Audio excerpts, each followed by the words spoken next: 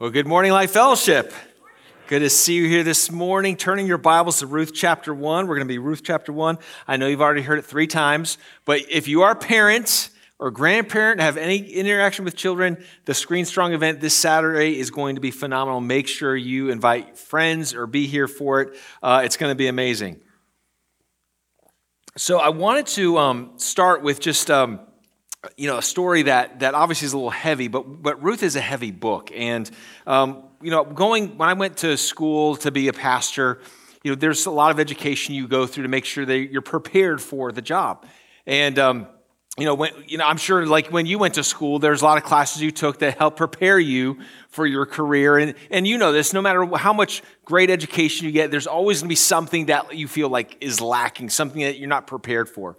And, my schooling involved a lot of theology classes, making sure we understood the doctrines of the Bible. We took a lot of Bible classes just to understand the story of the Bible, and we could exegete the text in Hebrew and Greek. And then there were classes on leadership and church administration. And so there was a lot of things that they try to give you to prepare you for the role of being a pastor.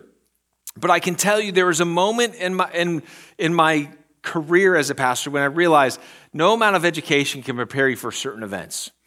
It was in that moment when I was driving over to a family's house and to sit with a couple who had just lost a child in birth. Man, it was hard and it was heavy and there was a lot of tears. And there's just in those moments of sorrow and grief, whether it's you're sitting with a family in a hospital room or in their living room and they are processing the loss of something that nothing can prepare you for that. And in those moments, your faith is tested. And in those moments, it's really, there's a natural inclination when bad things happen to us to want to attach meaning to it. I'll never forget sitting across from that couple and just a lot of the questions of the mom was just why would God and why would this? And there's a natural inclination, no matter if you are a Christian or non-Christian, that when something bad or suffering or tragedy happens to you, that when that happens, you try to figure out the why, right? And for many people, it's if there is no God, you have to accept, well, this is just random chance and just the way that things are. But when you are a Christian and you believe that there's this all-powerful, all-knowing, all-loving God, and then you go through suffering, and then you go through tragedy, there's something about those moments that you start questioning, God, what are you doing? God, where are you? And maybe some of the judgments that you make are almost anti what you've been taught. We just sang these beautiful songs this morning that, you anchor me to the ground and my faith is firm and steadfast. We sing these things, but has there not been times in your life when your faith hasn't been steadfast? When you question the very God you worship? It's natural. It's real. And that's exactly what we see in the text this morning. And one of the things that we have been sharing about the themes in the book of Ruth is this theme of providence. And you're going to see this theme providence throughout, especially the beginning part of the story of Ruth.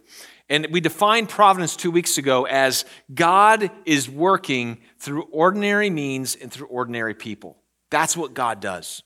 And we're going to see God do some working here, but in the moment, we got to remember that Naomi has just lost. Remember, we just looked at this last week. Naomi has just lost her husband and her 2 sons.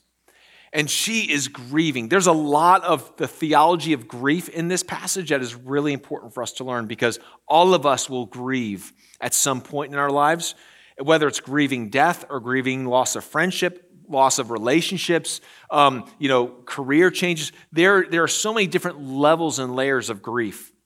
And so Naomi is going through something very deeply emotional right now. And I am sure as we read this text, there's going to be something that comes across in her verbiage and her understanding that feels like God is not there. And at worst, that God is against her. And maybe you felt like that before.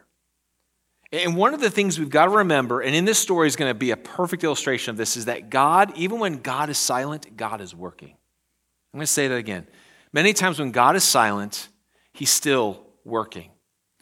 Now, I have discovered in my own marriage, I've discovered this in the marriage of both of my brothers. We've married wives like this. My brother-in-law has experienced this with me. There's always someone in the marriage relationship that doesn't carry their phone with them. Am I right on that?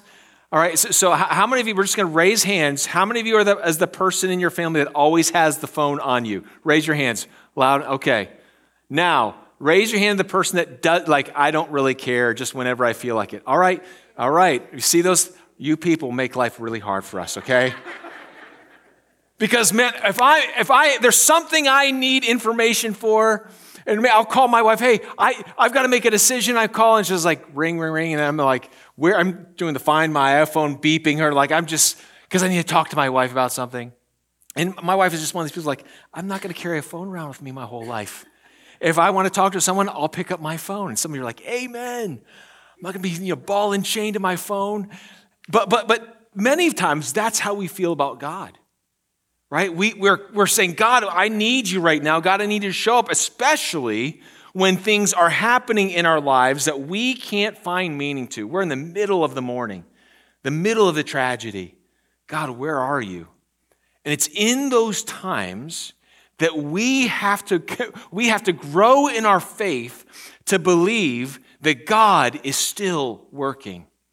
If there's one thing that the story in Ruth teaches us, is that God is always working in us, for us, and sometimes in spite of us. God is working in us, for us, and in spite of us. That just because God is silent doesn't mean that God's not there. Just because he's silent doesn't mean that God is not working. And so we're going to read this passage in Ruth chapter 1. We're going to start in verse 6. Remember, the first 5 verses were basically the beginning of the story of Ruth and Elimelech with their 2 young boys going into the country of Moab because there's a famine in the land. And in that land, tragedy strikes. And Naomi loses both her husband and her 2 sons, and she's left with these her 2 daughters-in-law. And we're going to pick up the story now in verse 6. Let's just read this. It says, Then she arose with her daughters-in-law to return from the country of Moab, for she had heard in the fields of Moab that the Lord had visited his people and given them food. So let me just stop right there. She's working in the fields with her daughters-in-law. Again, we have to remember in the society and culture back then that if you did not have a male to provide for you, you were left to glean the fields for yourself. It was often a very harsh, a very troubled life. There was no social welfare that was around back then. It's not like women could start their own careers doing things. It was a very different kind of culture and society. And so when they're in the fields, they hear God has visited his people. Now that's a really interesting word, visited. Many times when you see that word God visiting his people, it can either be positive or negative, depending on what's going on with the people of Israel. If the people of Israel were obedient and cried out to God, then God would show up. When God visited, there would be blessings. If the children of Israel were disobedient and rebellious against God, when God visited them, there would be punishment. It's kind of like when you are a mom and dad and you come home to your kids and it's like, this is either going to be good or bad, right? There are times when you come home and the house is a mess and you're like, kids, what are you doing? Or there's times everything's good. Oh, yeah. But when God visits, this shows the sign of authority. He's visiting his people and he's giving them his blessing. And so Naomi hears about this. They went away from famine. They hear that God's visited. God's actively working. Where? In Israel. And she's like, I got to go back. And so she leaves with her daughters-in-law. Verse 7, so she set out from the place where she was with her 2 daughters-in-law, and they went on their way to return to the land of Judah. But Naomi said to her 2 daughters-in-law, Go return, each of you to her mother's house. May the Lord deal kindly with you, as you have dealt with the dead and with me. The Lord grant that you may find rest, each of you in the house of her husband. Then she kissed both of them, and they lifted up their voices and wept. And they said to her, No, we will return with you to your people. But Naomi said, Turn back, my daughters. Why will you go with me? Have I yet sons in my womb, that they may become your husbands? Turn back, my daughters. Go your way, for I am too old to have a husband. If I should say I have hope, even if I should have a husband this night and should bear sons, would you therefore wait till they were grown? Would you therefore refrain from marrying? No, my daughters, for it is exceedingly bitter to me for your sake, that the hand of the Lord has gone out against me. Then they lifted up their voices and wept again. And Orpah kissed her mother-in-law, but Ruth clung to her. What we're going to read in this, what we've just read and what we're reading in this passage are three conversations between Naomi and her daughters-in-law, Orpah and Ruth. And we see this sojourn back into the land of Judah, back into the promised land of God. Naomi's returning to Israel.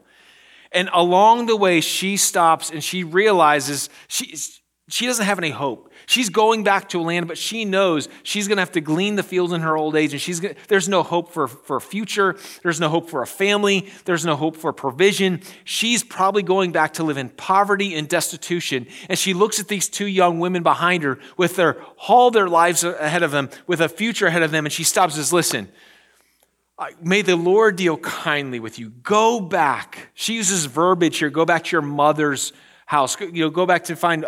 She's like, I want you to have a family. If you follow me to where I'm going, there's no guarantee that you'll find what you're looking for. I don't have any hope. You still have hope. Go back. And what we see in this first conversation, what is revealed to us, is that there's a deep love and care and bond between these three women. It's not like Naomi was like, oh, my daughters-in-law, they are the worst. Go back home. That wasn't it. She genuinely loves them and cares for them. And we know, look what the two daughters did. It says, end of verse 9, then she kissed them and they lifted up their voices and wept. And they said to her, no, we will return with you to your people. They're like, no, Naomi.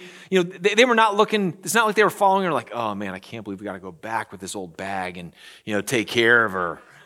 They were not, they wept when she brought this idea of them leaving. There was a deep emotional bond. They had been through the loss of family members. They had been through much. There was a genuine, loving bond between these three women.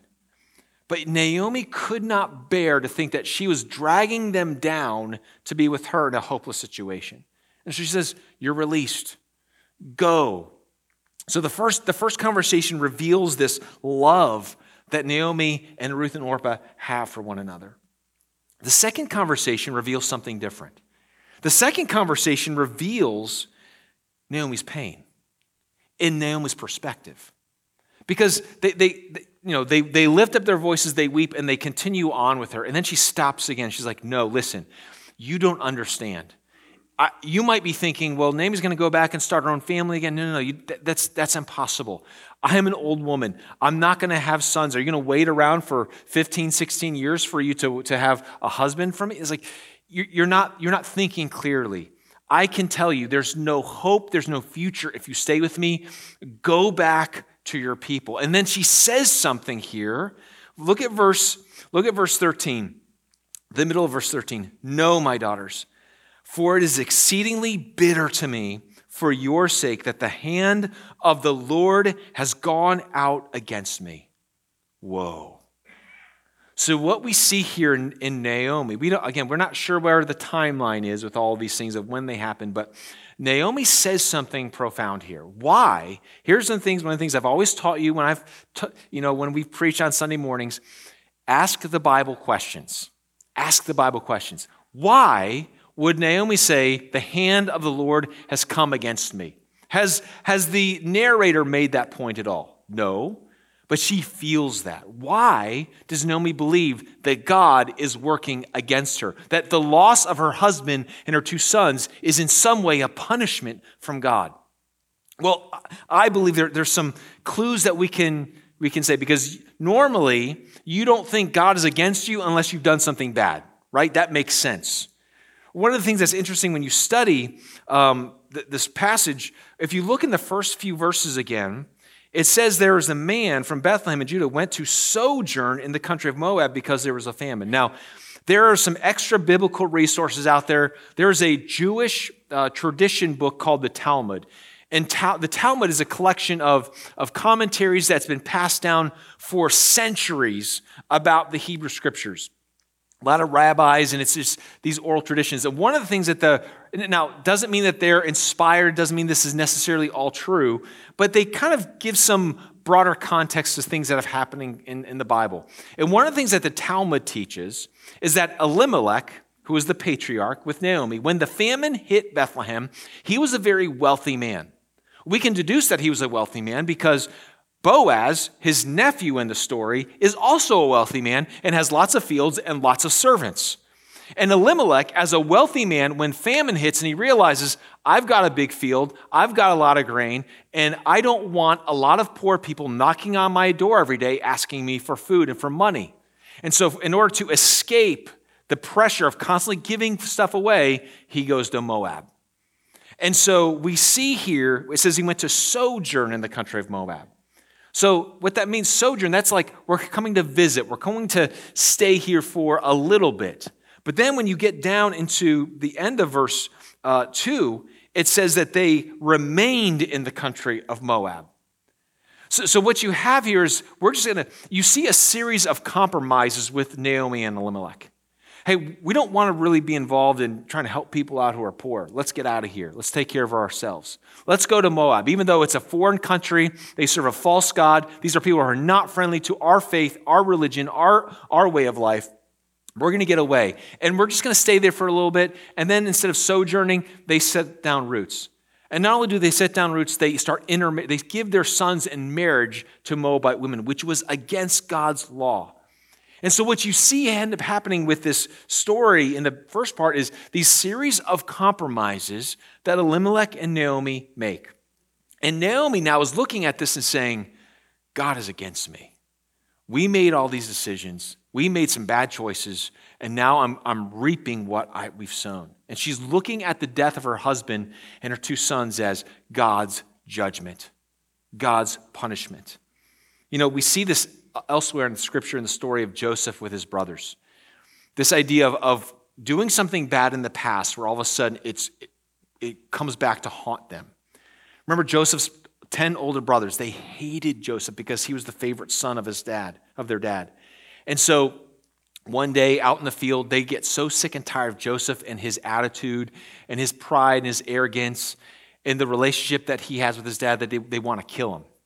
But instead of killing him, they throw him in a pit, and then they sell him in to be a slave. And this happens, decades later. And then there's a famine that hits the land, and they go to Egypt. And Joseph has gone from prisoner in Egypt to second in command. God's hand is upon him. And when Joseph's brothers come to see him decades later, they see him, but they do not recognize him. And what happens is Joseph starts treating them harshly. Why is he doing that? Because he's trying to test, are they still the same guys as they were that threw me in the pit?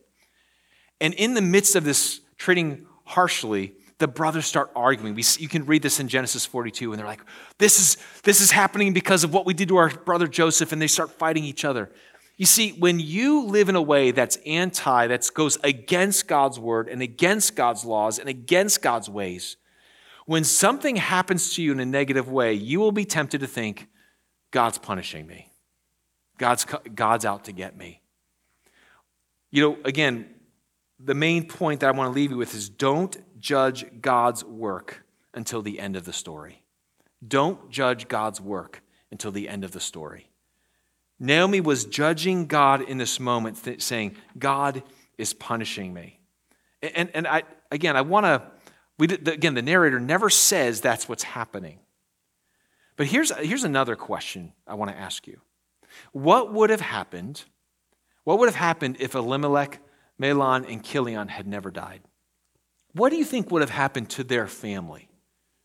Well, the chances are, again, if you're looking at the series of compromises that they made, chances are they would have never gone back to Israel. The chances of them having children in Moab, raising kids that thought like Moabites, and even though they might have had some level of worship of Yahweh, being in that land, their family would have been absorbed into the nation, in the culture, in the traditions, in the faith of Moab, serving a false god. And they would have been erased from memory of being in the people of God. See, if Elimelech and Mahlon and Chilion had never died, Naomi never returns to Israel. And if Naomi never returns to Israel, Ruth never goes with her. And if Ruth never goes with her, Ruth never comes to faith in Yahweh. And if Ruth never comes to faith in Yahweh, she never meets Boaz. And if she doesn't meet Boaz, then she doesn't marry Boaz. And if she doesn't marry Boaz, she doesn't eventually have in her lineage David, the king. And here's the question that I have. Is this God's judgment on Naomi? Or is it God's mercy on Naomi? See, God in his mercy, I believe, sometimes will do things, even to the extreme, to draw us out of our cycle of rebellion and I'm doing things my own way, to draw us back into him so there's a greater good that he's doing. You know, we see right here in this moment that Naomi is making a judgment. And this is, let me just kind of put a parenthesis around this. When you are in the middle of mourning, when you're in the middle of that tragedy, when you're in the middle of the emotions, don't try to add, this is why this is happening. It's not going to help you. And let me just say this. If you're around people that are suffering, if you're around people that are suffering through tragedy and mourning through something, don't you be the one that's like, well, maybe God is doing this in your life. You'll just make things worse. One of the things we've got to learn is allow God the time to have his work. Don't judge God's work until it's done, until the end of the story. Because what you see here in Ruth is you see Ruth with a woman she's bitter. She's angry. She's wrestled with God and she's saying, God is against me. But towards the end of the story, what could she say? God is for me. And in the middle of all this, we've got to see that God can work something that is tragic into a greater good that is a sign of his mercy and goodness. I don't know of any parent that when they have a wayward son or wayward daughter would not pray this, God, do whatever it takes to reach my child. There's not a parent I've ever had a conversation with that has said, God, if you have to take my life in order to reach my son or daughter, do it. And God in this moment understands I've got to take some lives. I've got to allow these lives to be gone so that there's something else good can come out of this. Because if I don't intervene right now, this family will be lost to Moab and to the gods of Moab forever. And sometimes God does drastic things to grab our attention, to rescue us out of the pit and out of the fire of destruction, saying, there's a better good I have for you. That feels like judgment, but it's really God's mercy. Are you able to recognize that? Don't make judgments on what God is doing until the end. That's important for us to remember. Well, there's a second thing that we've got to remember, because if God is always working in us, for us, and in spite of us, that leads us to the third conversation. The first conversation, Naomi is showing the love in the relationship they have amongst these two women. The second conversation reveals Naomi's pain. And when we look at the end of this, we see again this response. Verse 14, then they lifted up their voices and wept. And Orpah kissed her mother-in-law, but Ruth clung to her. And verse 15, and she said, see, your sister-in-law has gone back to her people and to her gods. Return after your sister-in-law. But Ruth said, do not urge me to leave you or to return from following you. For where you go, I will go. Where you lodge, I will lodge. Your people shall be my people, and your God, my God. Where you die, I will die, and there will I be buried. May the Lord do so to me, and more also, if anything but death parts me from you. And when Naomi saw that she was determined to go with her, she said no more. Second point is this: don't underestimate how God works to accomplish his good. Don't underestimate how God works to accomplish his good. Just like we shouldn't judge God and his work before it's the end, don't underestimate what God is doing now to accomplish something good. What we see here, let's focus on Naomi first, because it's Naomi and Ruth. Orpah goes back. She understands the logic. See, Orpah really makes the logical, reasonable choice here. She realizes, you know what, Naomi, you're right. There is no future for me with you. I'm going to go back to my people and my gods. And what you see here in Naomi, and this is really fascinating. Naomi gives the worst evangelistic proposal to someone in the history of the Bible. Do you realize that? Ruth's still holding on to her, clings to her. And she's like, go back to your people and your gods. She tells Ruth, this God that I'm worshiping, he's against me. And Ruth's like, I want that God. What is going on here? There's something here that should give every single one of us hope in God's work. God many times works in spite of our actions. And yeah, things might be going sideways in our lives. Things might be working out the way we thought they would or we hoped they would. It doesn't mean that God is silent. It doesn't mean that God has stopped working in you, for you, and in spite of you. And what we see here is a woman who tells her daughter-in-law, this God that I worship, he's actually working against me. I mean, he's against me. And you need to go back to your people and your gods. And Ruth says, no, I want to go with you and I want to worship this God.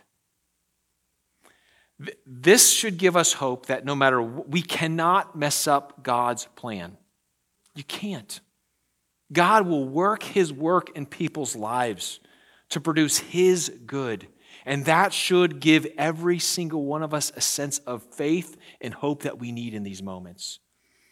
I remember years ago, I've shared stories about the church I planted back in 2006, and the first 3 years of that journey were very difficult. They were very challenging, a lot of problems. And I remember it was after 3 years, we just started seeing God do some amazing things in our church. People getting saved and church starting to grow. And it was all God's work. I mean, I can't take any credit for it. And I don't just say that kind of like, oh, that's the churchy thing to say. The reason I say that is because a few years after the church started doing well, someone gave me this book. I was in the church planting world, and we were planting churches, and so that was kind of the world I was in. And I came across this book called Church Planting Landmines, the 10 biggest mistakes that church planters make to destroy their church. Now, this is a book you should read before you plant a church. Okay, that's really important. And I remember reading this book, and I had committed 8 of the 10 mistakes that church planters make. 8. I mean, it was like I was going for the punch card. And I can testify as I'm reading this book, I'm like, oh, I did that. Oh, I did that. God, I mean, at every single landmine I stepped on, it was like God was there to like, I was like, that's all right, we'll put it back together. It was all God. God was the one that made this church go. He's the one that made the church grow. He's the one that did. I mean, I can honestly say I did everything possible to screw this church up, and God still worked. You can you can make all the mistakes in the world as a parent, God can still work. We should have hope. You can make all the mistakes, like, I didn't say the right thing in this right one moment when someone asked me, oh, God, and oh, now forever they're going to be lost to the abyss of hell. Like, no. Don't think like that. God is working. And Naomi gives, again, she's the worst evangelist in the history of the Bible. And yet she's successful in reaching her daughter-in-law. And you know why? Because God was working in Ruth's heart. I think many times we put way too much hope and way too much power and authority in what we do. And we do not put enough hope and authority and faith and power in what God does. And that is a fundamental thing that we are confronted with, especially when things go wrong, especially when tragedy strikes, especially when the emotions of suffering take over. We are tempted, again, to take a hold of the wheel and say, God, let me take it from here. And so we see Naomi do everything possible to turn Ruth away, and yet Ruth still follows Yahweh.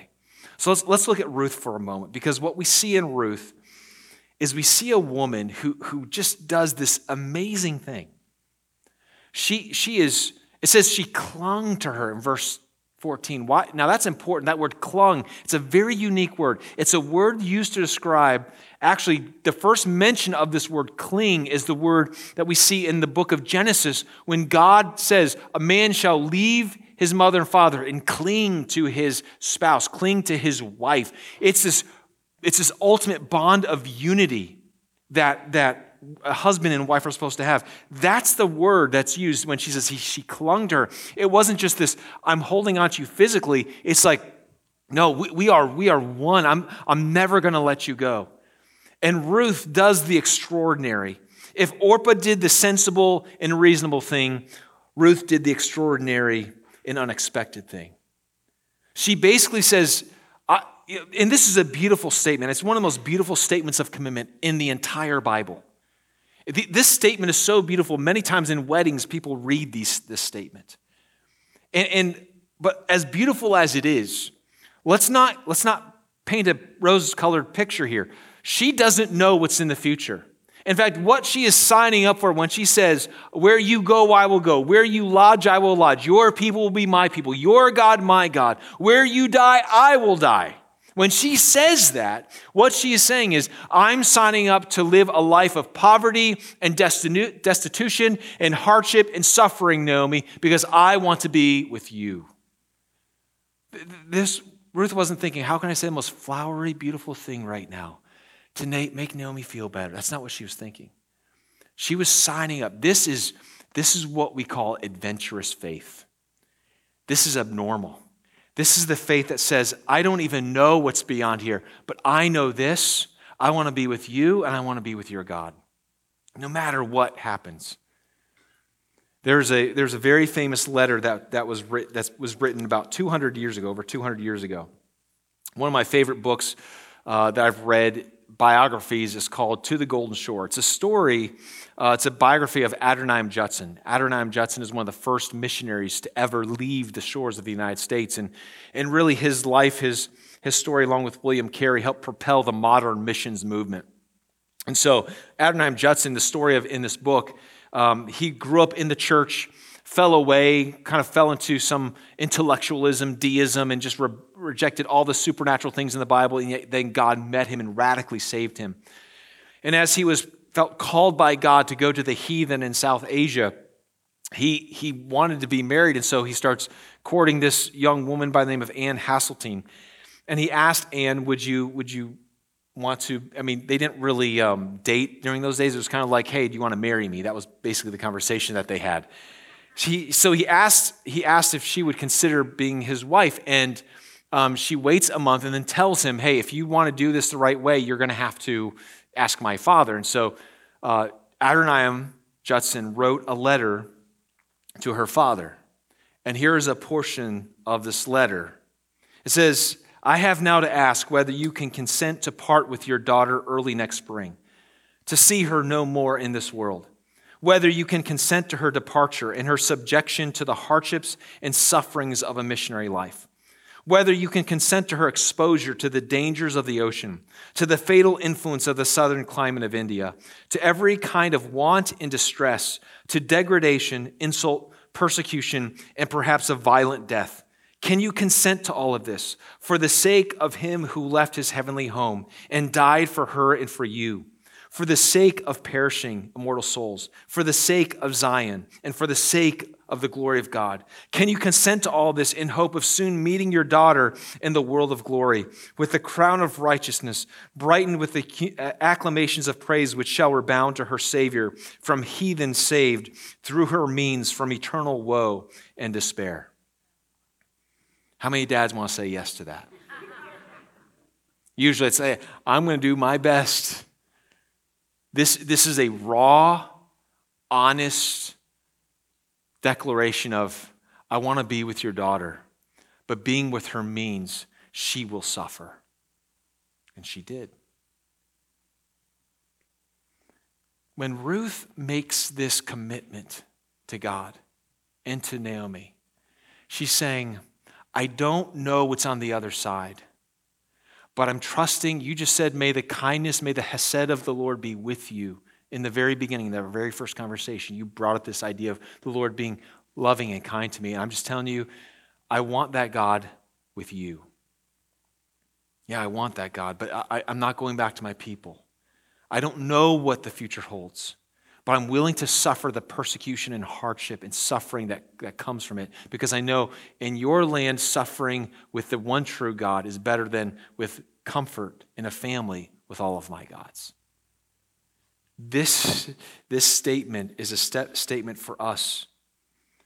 Because, here's what you got to remember. Ruth and Orpah, when they came into the family of Elimelech, they probably had to give lip service to some version of, well, if you're going to be a part of our family, you're going to have to, worship our gods. And they probably gave some mental assent and verbal statement of saying, yeah, we'll do it. But there came a moment in Ruth's life where God came down and the Spirit of God working inside of her to said, no, this is real for me. It became more than just something formal. It became personal.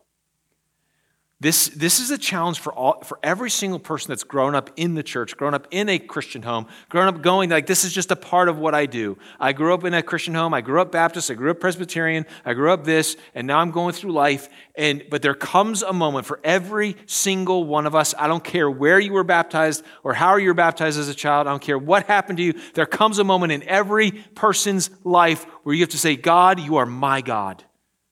Jesus, you are my Savior. What you did on the cross for the world, I can understand in a general sense, but God, I'm now receiving the fullness of what Jesus you have done for me for myself. That is what is needed for every single person. Ruth puts on display what genuine, adventurous faith looks like. And here's the good news. She does it in the face of an evangelist that botched the whole thing. And this shows us the greatness of our God. Don't underestimate what God can do. A few weeks ago when we were having our prayer service, it was, again, a powerful time. But towards the end of that, we had a time where we wrote down the names I was challenging everyone to pray boldly and have a bold prayer and then to pray for lost people. And we asked everyone in our church to come up to these crosses up here and to that cross over there and write sticky notes of someone that they want to see come to know the Lord Jesus. And you can see some of the pictures here of 477 names were given on these crosses that night. 477 names. Here they are on the screen. I wanted you to see these names. These are all the names that you, as a church, we wrote down and put on these crosses. Every single one of these names are names of people that are close to us but far from God. These are names that are very much have the story of Ruth. A foreign people. They're not worshiping the God. They're not worshiping Jesus. And they need someone to tell them the good news. And I think for many of us, we put this pressure on ourselves to make it like, I've got to do everything perfectly. I've got to make sure. And so we're paralyzed by analysis and we're paralyzed by perfection. I want you to know these names that are on this, you're seeing on this board, are not going to come to know Jesus Christ because we evangelize perfectly. That's not going to happen. Because no one does it. Even if you gave the best, perfect, most beautiful, elaborate presentation of the gospel, at the end of the day, when people's lives are changed, it's a result of the Spirit of God working in them. It's that. And it's not up to you. All you've got to do is be faithful to say, God, you've put these people in my life. Will I love them the way you love them? And I'm not going to do it perfectly. If this story gives any of us hope, it should give us the hope that I can be the worst evangelist in the world and God will have his will done in their lives. Man, that is encouraging. That is something for us that I think should give us just an incredible amount of joy. You know what my hope is? My hope is that some of these names that are on this list will be here this Easter. I hope some of these names on this list this year will no longer be on this list next year. And it's not because we're going to do everything right. It's because we serve a God who's always working. We serve a God who's working in us, for us, and in spite of us. Where's your faith this morning? How much does your faith believe that people People that we say, man, these are people who are close to me but far from God. Where's my faith in God? I believe you're going to do something in their life this year. You know, I think one of the hardest things many times is when we don't see progress happen, when we expect progress to happen in the way it does. I don't know what was going on all in Ruth's and Naomi's heart and life. I don't know how much Ruth or Naomi had seen Ruth and how much she really expressed interest in faith. But there came a moment where Ruth had to make a decision. Go back to my people, my gods, or follow Naomi to worship her God. And she made a life-changing, world-shattering choice. And man, that's what happened when God moves. That's what happened when God moves. Even when God is silent, even when you're in the middle of the emotions of, God, I feel like you're against me, don't ever forget that God loves you. And God is working. And he's working in you and for you and in spite of you. Hold on to that today. A few questions and then we're done. Number one,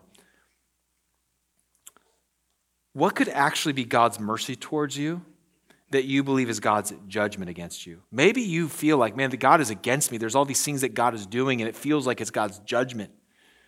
And maybe it's not God's judgment, it's actually God's mercy. And what we need is we need the glasses to see God's hand of providence. And maybe the first step, we're not able to say, God, it's your mercy and your goodness now. Maybe we just need to take a step back and say, God, I know you're not against me. Right? I know that you're working something for good.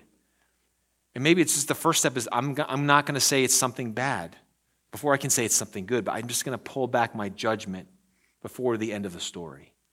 And we need the patience to wait for God to write the end of the story. Second question is this: are you putting too much hope in your actions to produce God's good? I talked about this 2 weeks ago. Many times we don't like how things are going and we try to wrestle control away from God, instead of trusting in him to work his will out in his own timing and in his own way. And we put way too much hope into our strength, in our abilities. Third question, are we putting too little hope in God to produce good? Let's take our hope away from us and what we can accomplish, and let's put our hope in God this morning. Let's put our hope in him. You know, I shared right there at the end a decision that Ruth made. And my question to you is that you?